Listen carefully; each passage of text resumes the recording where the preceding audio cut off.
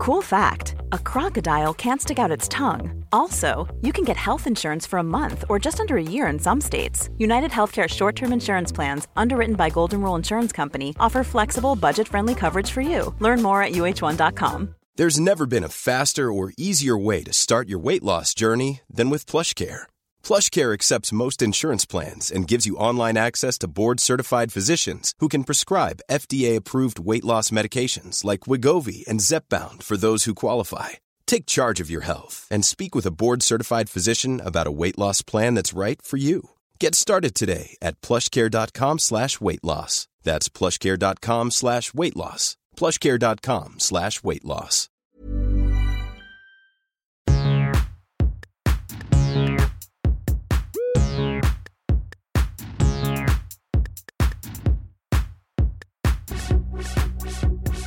Hello and welcome to a special edition of Daisy is Careering. My name is Daisy Buchanan. I'm the host of the Your Book podcast and the author of Careering, a comic novel about Imogen, the eternal intern who finally gets her dream job, and Harry, her boss, a woman who has put much of her life on hold for work only to discover that her job will never love her back. Can they win against the system that's stacked against them, or is a rebellion the only way out? In this podcast, I speak to people I admire about the themes and issues that come up in careering, our complicated love affairs with careers, achievement and ambition. Can we ever find fulfillment in the work we love, or should we step away completely from toxic girl boss culture and try to find dreams that are bigger than our jobs? In this episode, I speak to the international best-selling author of The Push, Ashley O'Drain, about how writing was and is her dream job and how easy it is for us all to make compromises that serve our anxiety until playing it safe becomes dangerous. What did you want to be when you were growing up? Well, I wanted to be a writer. That is what I've always wanted to be. And I think a writer of novels in particular, that was a fantasy, like very much a fantasy that somebody could become a novelist. And that for as long as I can remember, that is what I'd always wanted to be. Although, of course, I did not pursue that until much later in life. Do you know where that came from when you first got this sense that, oh, there are stories that I love and someone is out there crafting them? Yeah, I think especially around the time I was probably pre-teen, and reading the Babysitter's Club books, which were such a big part of sort of shaping how I understood that fiction that had real appeal to my life and who I could be. And these girls were not much older than I was. And this real reflection of, telling the story of these young girls who were my age and doing these cool things. And that idea of how prolific that was, they would come, there was always a new one coming out, and the idea of falling in love with this series and going to the store and the bookstore with my mom and trying to find one I hadn't read yet or waiting for them to come out. And that felt so magical, It's so funny. I just wrote a book for a very small British indie publisher called The Pound Project, and the book's called Burn Before Reading. Well, Daisy, I have it here. I have it right here. I ordered it. Oh my goodness. Oh, Ashley, that's so sweet of you. That's amazing. So as you know, possibly, it was the Babysitter's Club books that, they were like the first books I chose. And I was really lucky because my family, everyone was a big reader and there were lots of books around, but a lot of the books that are kind of given to me and sent my way were written a long time ago. And they were quite often about children going through real deprivation, and they were important lessons to learn. But the Babysitter's Club was the first book, the first time I was like, oh, you can just have this universe where everything is like okay and quite cozy. And obviously there's peril. Obviously, like Marianne and Logan have their fights, but they're sort of their personalities and their spirit. And that it was, I wanted to live in Stony Brook. Oh, that's so funny, Daisy. It's so funny. Your copy of Burn Before Reading, which is I know this is a podcast, so people can't see, I'm holding it up, but it's this lovely little book, and it just arrived in the mail yesterday. So our timing was really impeccable, but I haven't had a chance to read it yet, but that's funny that you mentioned that. I'm delighted about that Babysitter's Club link, and also that your ambition was author, not childcare. Yes, very much so, very much so. And in fact, I really loathed babysitting as a teenager. I never wanted to do it. I did not enjoy it. it was more just being pulled into this world that was created, and the characters and the friendships and the time and light, like the age of the girls. And yeah, that really made me feel, I remember feeling like I want to do this, I want to create this too. And then also, writing a lot at that time, like really always wanting to write stories and loving English class and loving, writing everything from fiction to essays or short stories or whatever it was that was sort of on the curriculum at that time in school. So it's interesting. I was thinking about this the other day. I really think that it felt so unattainable at the same time, even though I could hold these books in my hand and was so in love with them and, was read ferociously. I didn't know a writer, I didn't know an author. I certainly, didn't know a novelist. And it felt like it felt so far away and this unattainable thing. And I don't know that, I think it just took me a long time to feel like, oh, well, I could do that, much, much older in my adult life. And so I understand that before you wrote the push, you were working in publishing. And how did that career begin? When did you become aware that this was kind of an industry? And did you start was that where you began your working life, or did you move from doing something else? What was your route in? No, I really did not. I did not begin there. I began in public relations, working at a PR firm, PR agencies. I worked at a few different ones, probably for the first 10 years of my working life.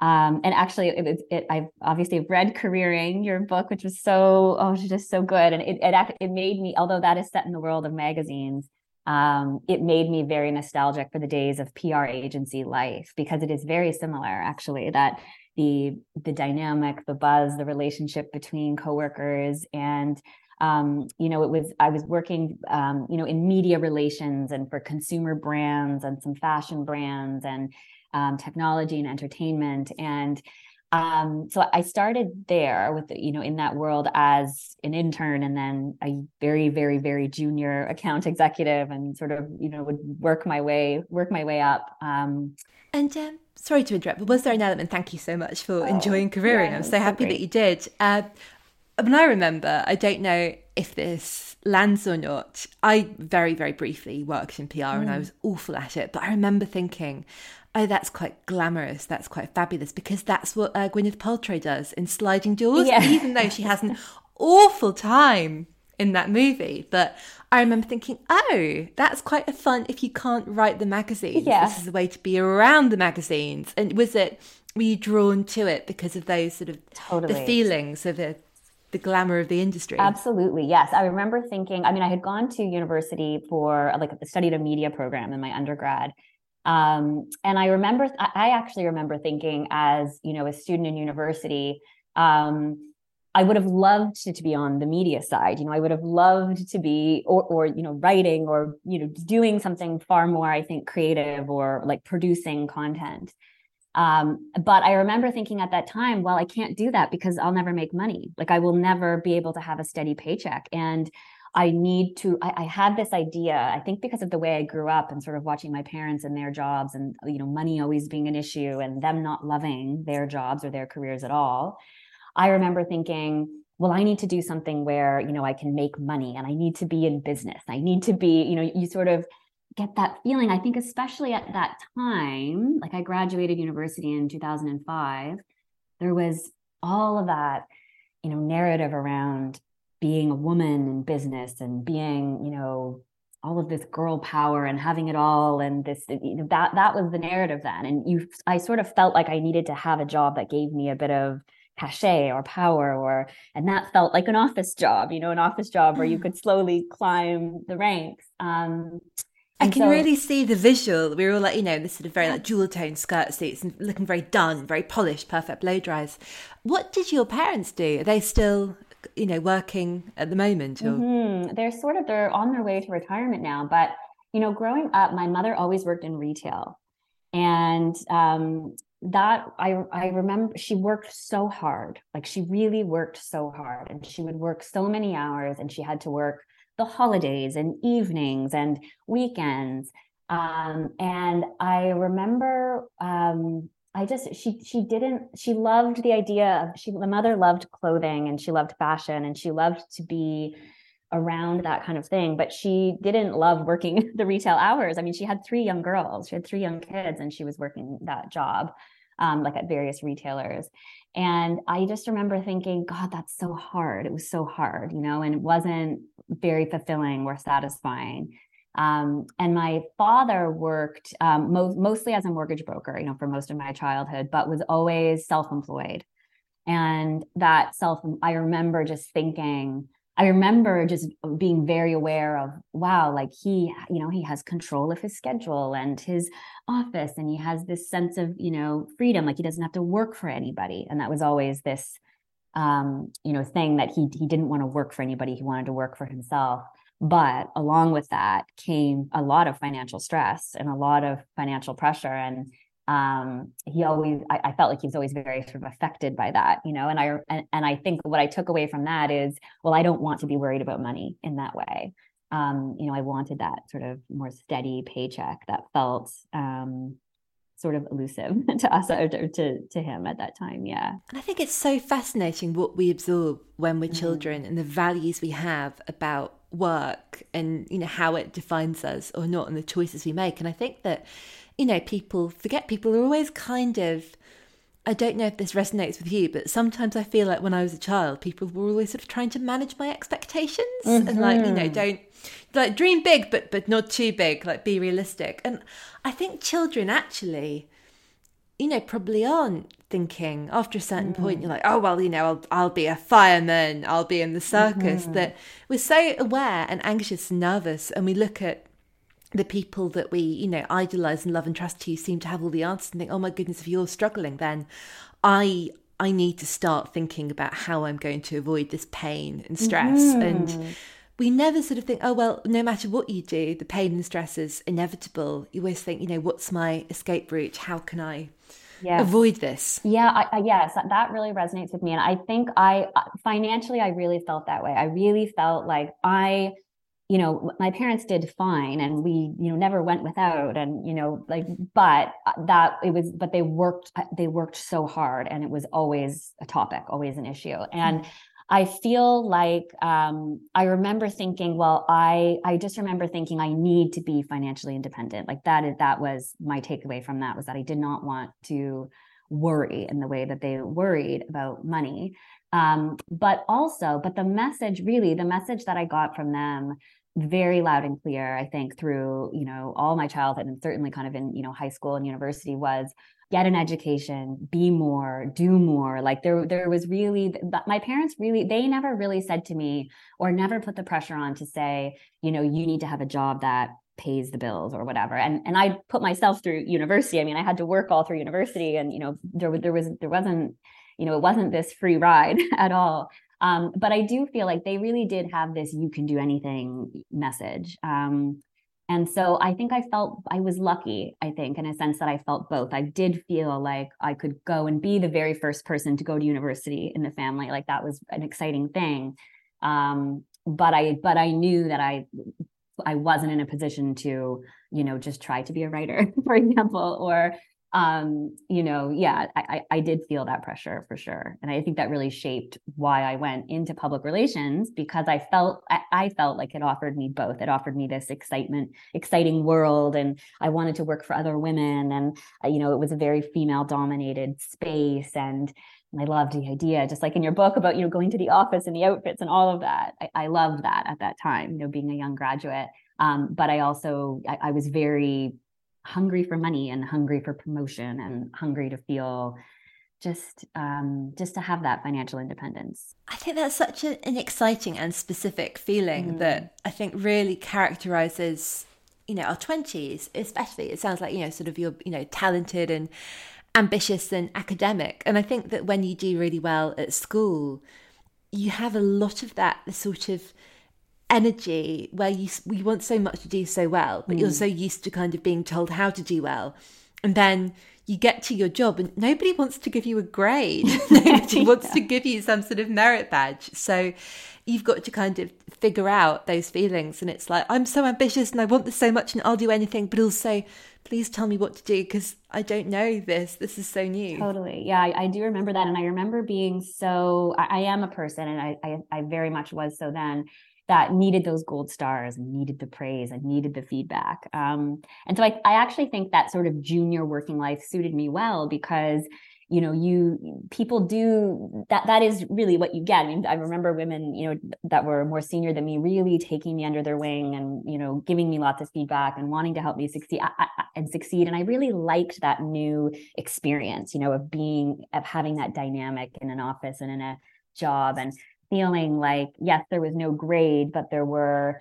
you know, you would work so hard for that one, you know, comment from somebody more senior than you to say, wow, good job, well done. Or those emails that they would send back, you know, saying after you'd worked all night on a presentation, you know, saying this is so well done, or this is so great. I mean, I really lived for that. I feel like that was so important to me back then, you know, as a very type A, high achieving young woman in that environment. And I think it means so much when someone who is senior and experienced and seems very cool is willing to take the time to mentor you and help. I do. Yeah. I loved that about that kind of working world. I loved that about those early career days. As a young woman who didn't I mentioned like sort of that childhood. I didn't have any like examples or women that I looked up to that were like career women. You know, I didn't know any, like they were not the mothers of my friends, and they were not, you know, anyone in my family. Like the women that I knew at that age were really, you know, like working jobs, but they weren't in that world or at that echelon of really being these like successful career women who were mentoring and who were, you know, you really looked up to in that world, because, you know, I didn't live in the city and we just weren't exposed to that. And so that really was very like captivating, I think, for me to interact with these women and feel like I was learning something from them. And I guess because I was in that world, I really only ever worked for women. And I loved that. I loved that about it. I loved that I felt very like mentored, and that really meant a lot to me and shaped, I think, a lot of me. That's really powerful, and I think probably really unusual. I imagine there aren't many of us who can say that, but I mean, that's what I loved about working for magazines. And I think of the team at Bliss, the teen mag where I started, and yeah, it was, you know, all girls, all amazing, you know, women. And I think that was kind of the first time. So I started when I was, I think 23. And these women who were like in their mid-30s, who are slightly younger than I am now, and looking at them be like, wow, you've got it all figured out. Yes. Your life is amazing. And then there was this, the publisher, was this very sweet, very kind of tired man. I mean, one problem we have, I remember like really fighting for a story, this is quite serious, about FGM, and it came from Save the Children, possibly, and it was one of those really, really sensitive things, and I wanted to include it, and there was the whole like, oh, you know, the advertisers are freaked out, and, you know, for good reasons, really, really nervous about sort of her safety and her identity and anonymity. But I remember that, you know, feeling very sort of, obviously it wasn't Ally McBeal because it wasn't the law, but I must fight for this thing I believe in so much. I'm being a real journalist. It's true, because you do find those moments for the first time, right? I think around that age, like and in that, I totally remember those same kind of experiences of feeling like you have this idea and you feel so passionate about it and you want to convince everyone that it's the right idea and the right, you know, you sort of, for the first time, I think you sort of find this, you sort of toy with this conviction in yourself, you know, that, and you were for the first time meant to convince others around you and play this role on a team. And it is very powerful. And it does feel like the stuff that movies are made of. And you do I convinced myself, no, this ends on everyone standing on their desks and applauding me. Brave. Like the narcissist I am. So how did you move from PR into publishing? So was the books, was that sort of a burning passion that was just kind of get roaring more loudly. Yes, for sure. I think the thing about working in public relations agencies, when your clients are in that sort of consumer space, I as much as I loved it and loved the teams and the people and the buzz of it all and the energy of it all, at the end of the day, you are working so hard to help your client promote, a chocolate bar or a laundry detergent or some fashion item, and I think after a while, it started to feel to me like the meaning was getting sort of, I couldn't find the meaning that I really wanted in it. And I had met, this is a whole nother topic, I think, about the friendships we form at work, which are so unique and some of my best friendships today for sure. But I'd met a woman named Beth, and we had both been very junior account executives at one of the PR agencies I worked for. And we really clicked right away, and we loved working together. And then she moved on to other jobs, and so did I, but we always stayed in touch and had lunch all the time and were quite close. And she eventually worked her way over to working in publishing. And she was at Penguin Random House Canada.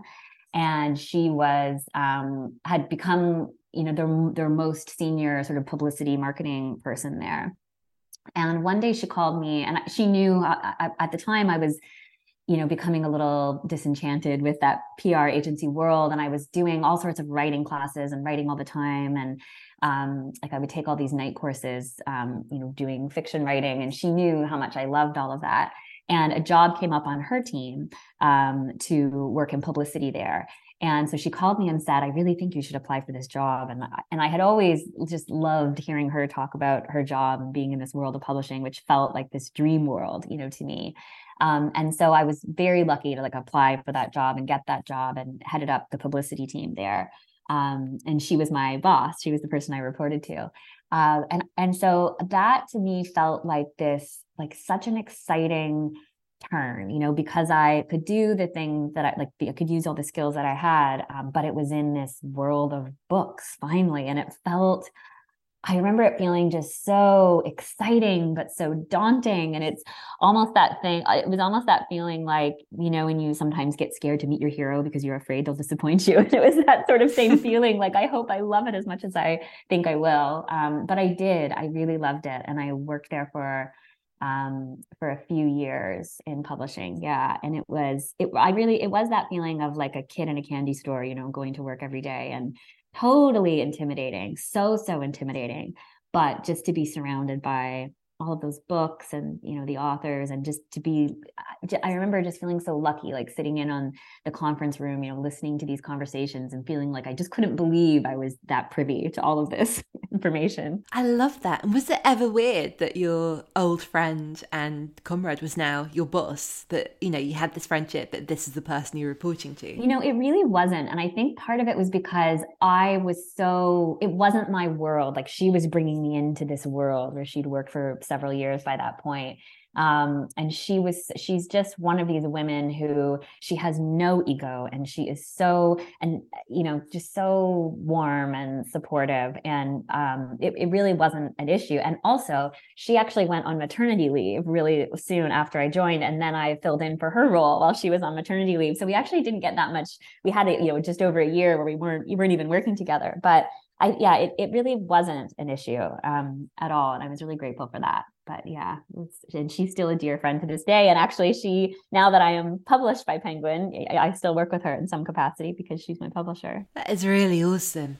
Because I do think, what you were saying, that those friendships, when you are in that, especially I think maybe before you turn sort of 30-ish, and those early years are just so full of highs and lows, and they really, really bond you. And it is over, I think, the sort of the all-nighters in the office, and the complaining for sure, the walk. We would walk, there was, at that time when I worked at Penguin, there was 3 of us who were quite close, another woman who was around our age who was kind of on our team, and the 3 of us just felt so you bond over the things that annoy you bond over the wins, you bond over the failures. Like, I remember we would walk every day for lunch, to get salads together and chat the whole way, and then chat the whole way back. And that was just this point in the day where you really look forward to. And we would, the going for drinks after work and all of that. It was just such a part of life at that point in your 20s. It was such a you become as close to those work friends, or I became as close to those work friends as I did to any other friends in my life. Someone asked me a really good question the other day, and I was like, I don't know what to tell you, especially now. And I don't know if you have this, where, you know, the work we do, so a lot of it is kind of, you know, if we're lucky, you might have a lovely Zoom, but lots of it is quite, you know, you're quiet and you're in a room on your own. But working in an office, and how do we kind of convert those work friendships to like real life friendships? Because I think that to a point it's super organic, and if you're really lucky, it helps if you've got kind of events to go to. Like at the magazine there are always launches, and I imagine like you had book launches and things to go to, but it really is quite scary to be the first one who's like, oh, do you want to do something on Saturday? Yes, outside of work. Yes. And they might like look askance and you're like, forget I said anything. Yeah, no, for sure. I do remember feeling that way. And similarly, once you leave a job, you know, how you continue those. And you know, like this third friend that we sort of had, this triangle of us when I was working in publishing, you know, I feel like once I left to go to have my baby, and we really didn't talk much after that. We really sort of, life was just busy for me and busy for her. And there wasn't that, but then there would be instances or moments where I felt like something came up that was relevant, you know, to our friendship, or something I knew she would love. And we would message each other or send an email, and it really is like no time has passed, you know, even though you don't see them every day. Or recently I've seen her in person, and it's just, it was just this, it's like the same thing, the same conversation. It all kind of comes back. So yeah, it's funny. But I think also what's interesting about that is I find they are very low pressure friendships, you know, if on the scale of friendships. I think that there is something about those working friendships that you get so close just by sheer number of hours spent together, you know, and all of those things we're talking about.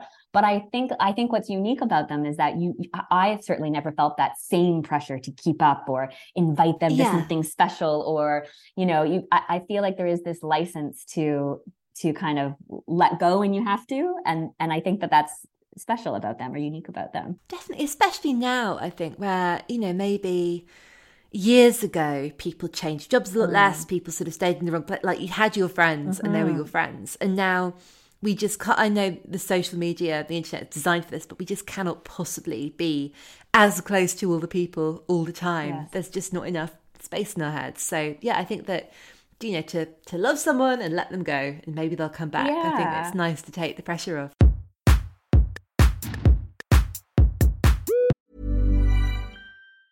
When you're ready to pop the question, the last thing you want to do is second-guess the ring. At BlueNile.com, you can design a one-of-a-kind ring with the ease and convenience of shopping online. Choose your diamond and setting. When you find the one, you'll get it delivered right to your door. Go to BlueNile.com and use promo code LISTEN to get $50 off your purchase of $500 or more. That's code LISTEN at BlueNile.com for $50 off your purchase. BlueNile.com, code LISTEN. I'm Sandra, and I'm just the professional your small business was looking for. But you didn't hire me because you didn't use LinkedIn Jobs. LinkedIn has professionals you can't find anywhere else, including those who aren't actively looking for a new job, but might be open to the perfect role, like me. In a given month, over 70% of LinkedIn users don't visit other leading job sites. So if you're not looking on LinkedIn, you'll miss out on great candidates like Sandra. Start hiring professionals like a professional. Post your free job on linkedin.com/people today. There's never been a faster or easier way to start your weight loss journey than with PlushCare. PlushCare accepts most insurance plans and gives you online access to board-certified physicians who can prescribe FDA-approved weight loss medications like Wegovy and Zepbound for those who qualify. Take charge of your health and speak with a board-certified physician about a weight loss plan that's right for you. Get started today at plushcare.com/weightloss. That's plushcare.com/weightloss. plushcare.com/weightloss.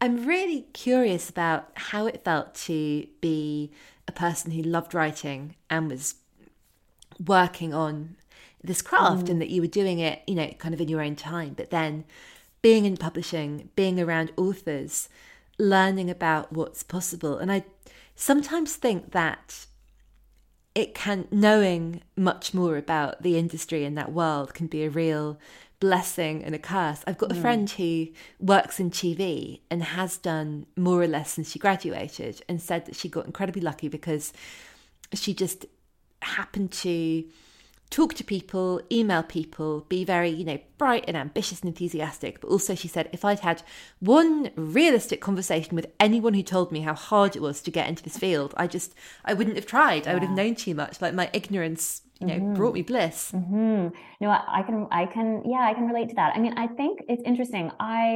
As I mentioned before, when I was working in the PR agency world, I was always writing. I was taking all these courses and trying to work on that craft and I loved that. When I started working in publishing, I really stopped doing all of that writing.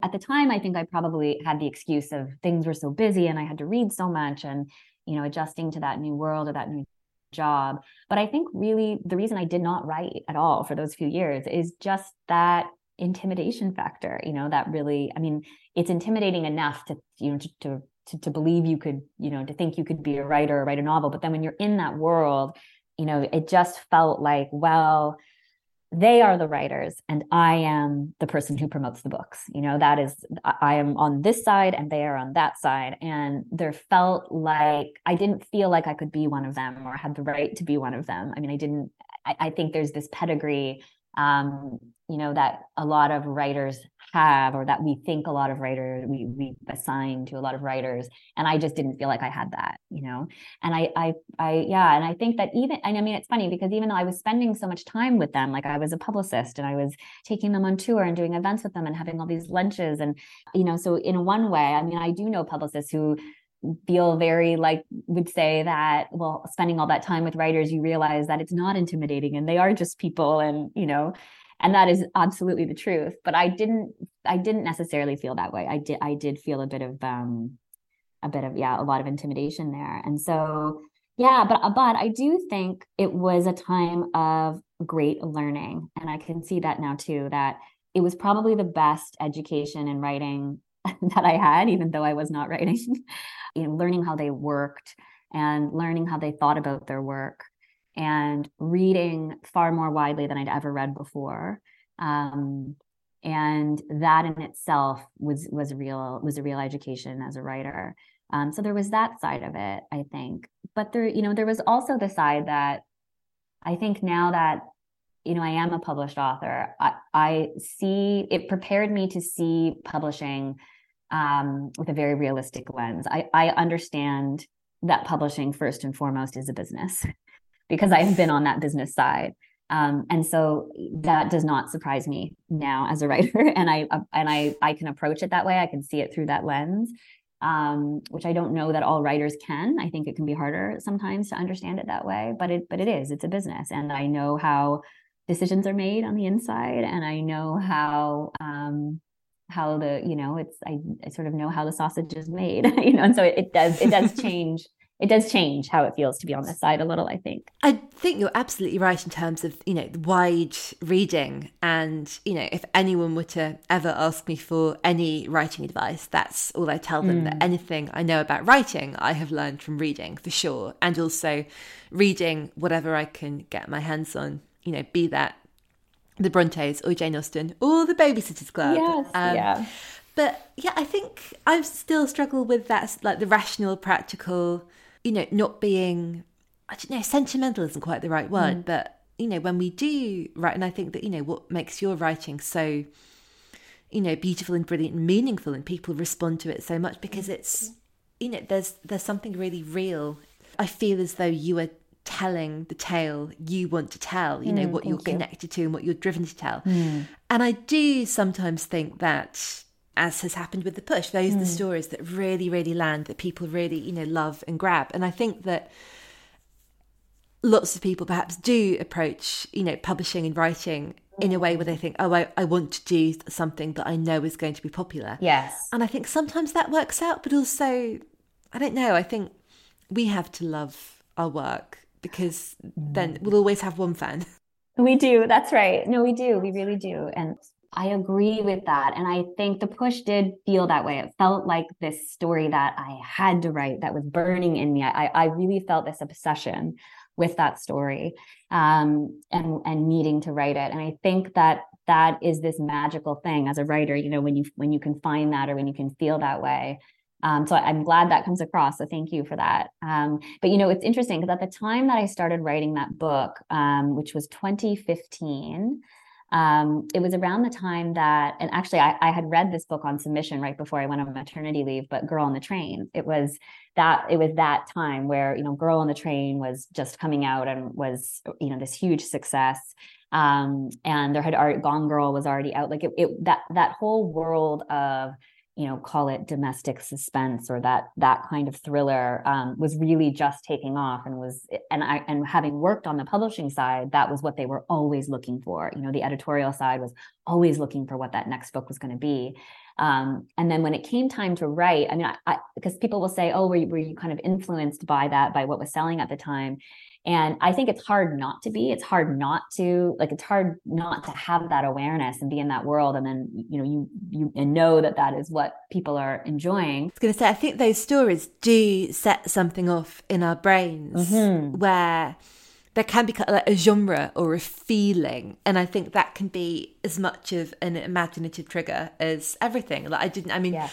The novel that I have just handed in is now completely different from how I originally conceived it. But I first started thinking about what it might be immediately after I watched Promising Young Woman. Oh, yeah. And I know lots of people who saw that movie and went, oh my God, we all sort of went off in different directions with it. But yeah, I think to read what's popular and what's kind of as a reader rather than as a trend forecaster. Yeah, no, totally. And I think you're right. It informs a mood while you're writing. There's an influence in voice, I think, for sure. And of course you have to, you know, find your own voice and find your own story and all of that.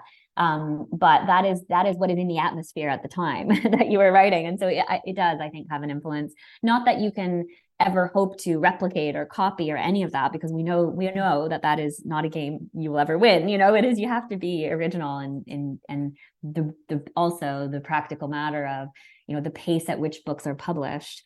You know, what is hot today is, you know, not necessarily going to be hot 2 years from now when a book comes out that you might be working on now, you know? And so, yeah, you really have to just go with your instinct kind of on it, which is, I think, what happened with The Push. I was not setting out to write a thriller. That's what, you know, was hot and I was reading at the time. So that was in me, but I didn't know how to write a thriller. I didn't think about structure of thriller. I didn't study them. It wasn't like that. It kind of just ended up in this very suspenseful territory. When what I wanted it to be really was this study of this family, you know, and that was the core of what it started like. Do you recommend writing courses for new writers? I must admit, I don't think I've ever been on a writing course, which seems like a sort of a remiss thing to, like, the arrogance of me be like, no, I just thought I'd do it. No, you know, I really recommend it. I mean, it's funny because I think maybe because I didn't study English, I didn't study writing in university, I didn't have an MFA, like all of that was not part of my world or my experience at all. And so I really felt like I just felt like I knew nothing about how to go about it all. Beyond the fact that I just love to just start writing a scene and start writing a chapter and love the actual, you know, joy or act of writing. But the reason I took the course was because I wanted, I think, two reasons. One, I wanted to feel some sense of, you know, I feel like I have this in me. This feels so intuitive to me, but I almost wanted this gut check, you know, like, am I on the right track? Is this good? And so there was that, but there was also the critique part of it, you know, and I think that's what I took away the most from all of these writing courses I did, which were just, you know, night courses at the community college down the street. But it was a chance, or the very first chance, I think, that I had to show my fiction to anybody and have them read it and give feedback and critique. And that was terrifying, but also thrilling, you know, that feeling where I absolutely loved it and completely feared it. And yeah, it was that standard, format where you write something a week, you exchange it with everyone in the group, you all come to the table and you give each other feedback. And it was one thing I loved about these, very community writing courses was it was such a cast of characters in the class as well. And you could write a whole novel about the people around the table, in some of these classes, and all different backgrounds and all different experiences and all different ages. And it was I've just found it so fun. And I learned so much in that. You certainly do learn just as much critiquing other people's work as you do receiving critique. And so it was sort of this rough and tumble MFA style, experience. And yeah, I just loved it. And I still stay in touch with a lot of those writers. It was many years ago now, but I every once in a while I'll get an email from one. And yeah, it's really, I don't know, it was really special. It was a special way to begin that writing journey in earnest, because you have to declare to people that you are writing and that you are, and I don't think I ever not many people knew I was even doing these writing classes all the time, but it was just this really meaningful start, I think, to the whole thing. And I'm really grateful for that. Yeah. And it was also one of those, actually there was, it's so interesting. You'll appreciate this.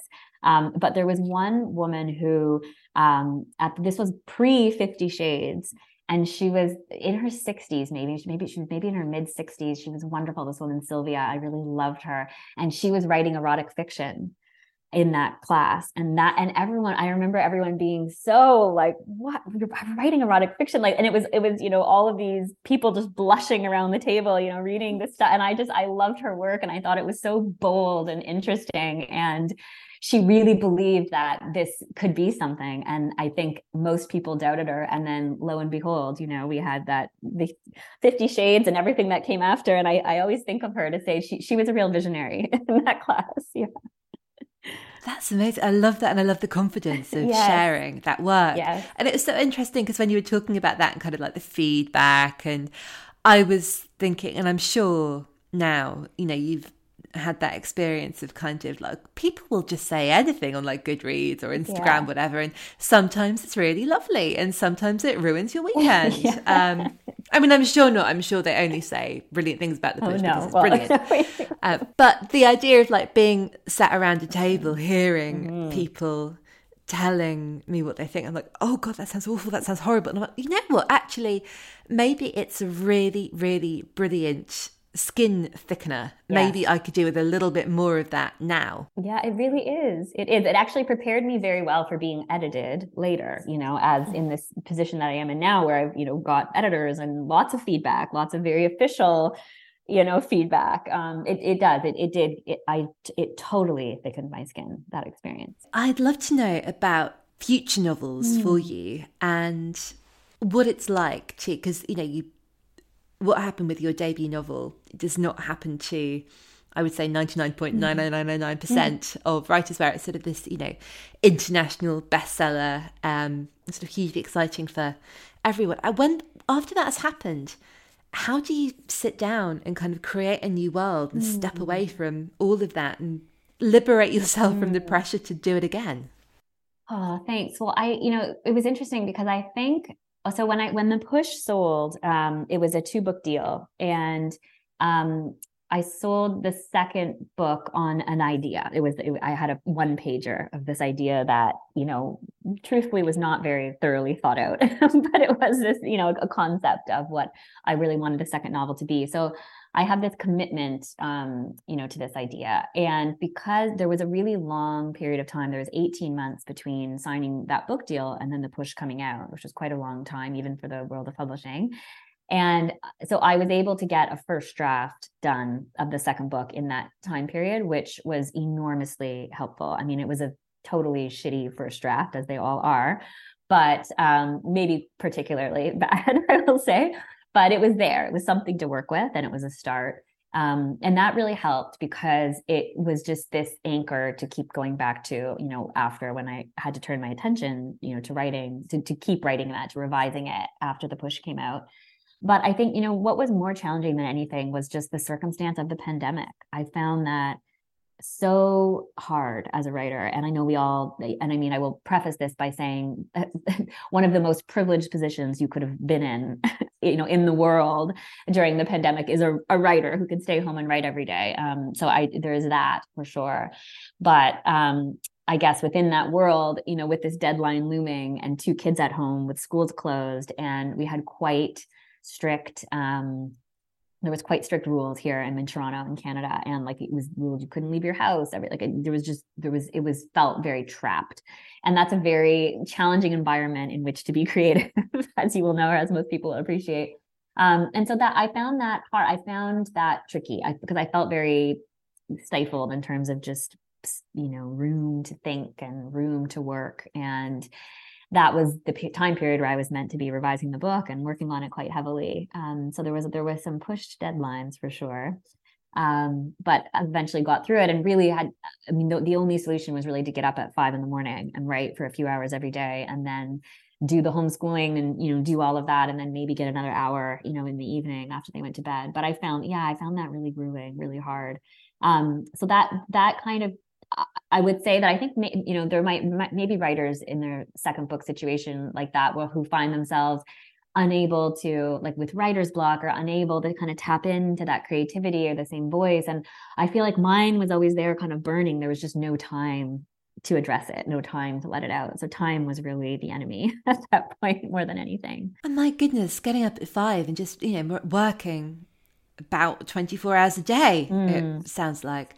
I mean, something that I'd like to talk about more on this podcast. I don't have children. I have a lot of friends who do. I think that it's easy to assume that a very successful writer working from home, you're like, oh, you could just do it all. You can just fit it all in and it's all fine. And I don't think it is fine. I think certainly in the UK, and I want to believe that Canada is like way more progressive and on it than we are, because, Canada is wonderful, and because everyone is, frankly, more progressive and on it in the UK. But I think there are just massive, massive gaps in terms of how we support, I'm going to say mothers especially, and this sort of having it all. And I guess it maybe helps a little bit when children are at least at school and out of the house, when there's not a pandemic going on. And I guess that, we know those gaps are there and no one wants to talk about them. And I think the pandemic really exposed them. Oh, for sure. No, yeah, I would love to talk about that whole idea of motherhood and work, but I think yes, also motherhood and creative work. It's interesting because when I guess just to back up a little, when I left publishing, I left because I was going to go on maternity leave, and that was in Canada. We have 12 months of maternity leave, and so that my plan was sort of to be off for the year, and do that, and then definitely go back to work. And when my son was born, he had very significant health challenges that we didn't know about, or we didn't know about when I was pregnant. And quickly, that became this completely consuming thing. As we all know, having a baby is consuming enough, but I think having a baby with health challenges where they are, admitted to hospital for long periods of time and all that, it really, completely turns your world upside down. And I decided, maybe I guess around the time I started writing, around 6 months in, when he was around 6 months old, I just realized I couldn't go back to work, with the needs that my child had, and just the care that he needed at that time, and all of the hospital time and all of that. So I kind of made that decision halfway through maternity leave not to go back. But was very lucky to be in a position to do that. And that was a complete privilege, that I feel like a lot of my writing life has been a result of that privilege. But yeah, I really, that time, I think I really realized I could see, everywhere in the halls of the hospital and, all of that, the mothers who couldn't make that choice and had to, leave their baby at a hospital for a day and go to work and come back at night and pumping all day and trying to breastfeed. I mean, it was just, it is so hard. It is so hard.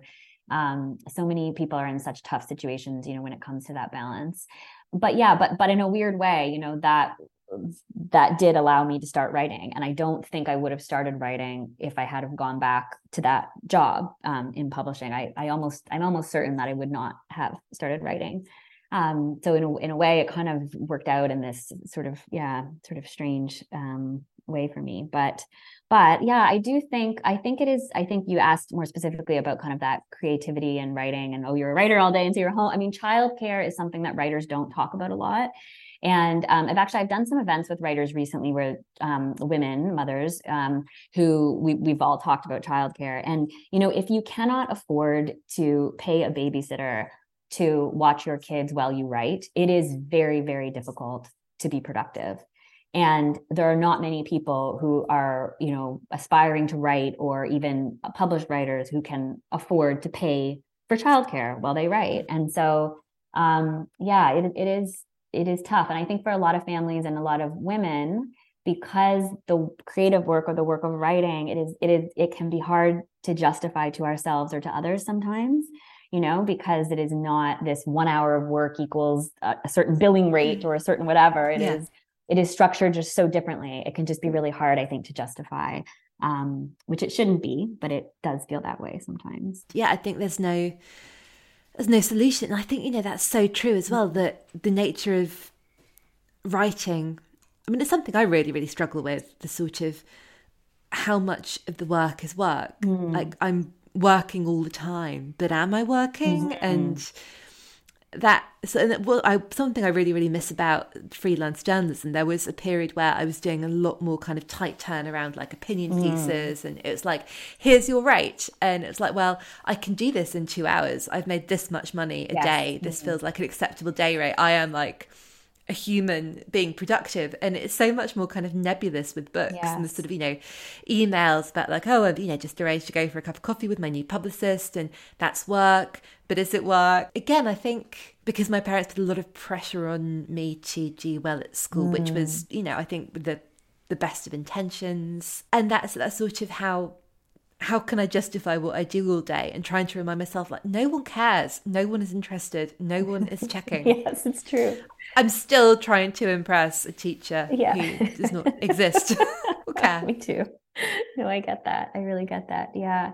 Yeah, I think a lot of it comes with, I hope a lot of it comes with, feels better over time, with wisdom and, with age. And it's interesting. I can feel myself starting to let go of that a little bit. And maybe that's just post-pandemic. Maybe that's just my kids being a bit older. I don't know, but starting to let go of that a little bit. But I certainly, it's still there. It's still there, that need to want to feel proving and productive. And even like in writing, there's so much time spent thinking, and that those days when, you feel so excited because you've got, 4 hours ahead where it's just you and your laptop, and you're going to go to your favorite writing place or the library or wherever you want to write, and you're just going to do it, and then sometimes those days you produce hardly anything, you really do. You leave feeling sort of disappointed in yourself, and you haven't hit a word count, and you haven't, but that, I can see looking back on projects, it's still productive time in a weird sense, because you have, you've thought through things in a certain way, or you decide what you don't want to write about, or even if you delete something, or, but that it's very hard to come to terms with that in this society, I think, about that being productive. I still remember so vividly the moment when I figured out the ending for Insatiable, my first novel, and I'd written 50,000 words, and I was stuck, and I was like, do I thriller it up? Do I go dark? I don't know what, I've got all these people and I've got their story, but I don't know where it goes. And it came to me, and I just, I'd been to the gym and I'd been to the supermarket, and it was really rainy and really windy, and I had these really heavy shopping bags, and I was on foot, and I was feeling really, really fed up, and just trying to kind of, when the rain is just like driving into your face, and you're kind of trying to duck it, and all of that was going on. And then this bit of my brain lit up, and I was like, oh, and I was thinking about this one character, and I'm like, oh, she's just kind of, I don't know who she is, and she's just quite cruel and quite mean, and she's annoying, and I was like, oh no, maybe she's the whole story. And I think it's almost like I had to just distract as much of my brain as possible, and all of that anxiety and that really forceful, panicky kind of, trying to push myself, and that was a really great working day in terms of what, you know, it was invaluable. I could have written like 10,000. I could never have written 10,000 words in a day. My absolute maximum on a really good writing day, I think I could do 3,000 words. Yeah, wow, which still that's a good day. Good day. Oh, I can totally relate to that. I can totally relate to that. And you wouldn't, you know, clock that up to being, you know, the traditional, it doesn't look like the good working day, you know, but it is. I had the similar experience where I was, a few weekends ago, I went to New York with my mother and my two sisters, which was so fun. And this long overdue, we'd never done a girls trip, all of us together. And I was feeling a little bit, you know, guilty before I went about, like, you know, just that feeling of, oh, I really got to be working on this next idea and like, you know, trying to figure it out, and I need to get things on paper, and feeling a bit of that pressure. But Wen had so much fun and was really enjoying the weekend. And then on the last day, walking, you know, wherever we were walking through, somewhere Greenwich Village or somewhere, with my sister, and having this very kind of, you know, casual conversation with her. And all of a sudden, this real pivotal moment in the next book just came to me in this conversation that we were having. And it was like, and it felt the same. It was the same thing. It was my subconscious really handing me this beautiful gift, you know, on this weekend that I'd completely taken off of work. So sometimes it does happen that way, you know, and it is all the work that you do before that sets you up for those beautiful moments, you know. So we do need to reconsider, you know, what that success looks like. I am so delighted for you. What a gorgeous thing to happen. Ashley, I could just talk to you for the rest of the day, the rest of the week, but I know you've probably got things to do. So I end this by asking, and I suspect I know what you're going to say. What does the expression dream job mean to you? Well, yes, I am living it. I really am. I feel, you know, it's funny because, yes, to circle back to what we first talked about, you know, this was the thing I always dreamed of that I couldn't see my way to, or didn't know how to get there, but always wanted. And so I am truly, truly grateful for it every day to be doing this. I think that's my favorite answer. Thank you so much. Thank you. It's been so lovely to spend this time with you. Thank you so much for coming on the podcast. Thank you so much. I've had a blast. Huge thanks to Ashley. Daisy is Careering is produced by Dale Shaw for New Alaska, with special thanks to Sphere and Little Brown and Doubleday Canada.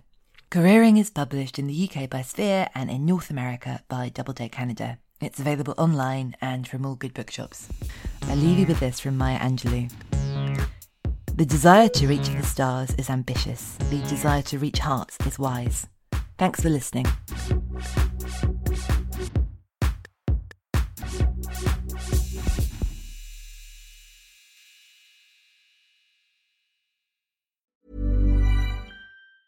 Hey, it's Danny Pellegrino from Everything Iconic. Ready to upgrade your style game without blowing your budget? Check out Quince. They've got all the good stuff, shirts and polos, activewear, and fine leather goods, all at 50 to 80% less than other high-end brands. And the best part? They're all about safe, ethical, and responsible manufacturing. Get that luxury vibe without the luxury price tag. Hit up quince.com/upgrade for free shipping and 365-day returns on your next order. That's quince.com/upgrade. Mom deserves the best, and there's no better place to shop for Mother's Day than Whole Foods Market. They're your destination for unbeatable savings, from premium gifts to show-stopping flowers and irresistible desserts. Start by saving 33% with Prime on all body care and candles. Then get a 15-stem bunch of tulips for just $9.99 each with Prime. Round out Mom's menu with festive rosé, irresistible berry chantilly cake, and more special treats. Come celebrate Mother's Day at Whole Foods Market.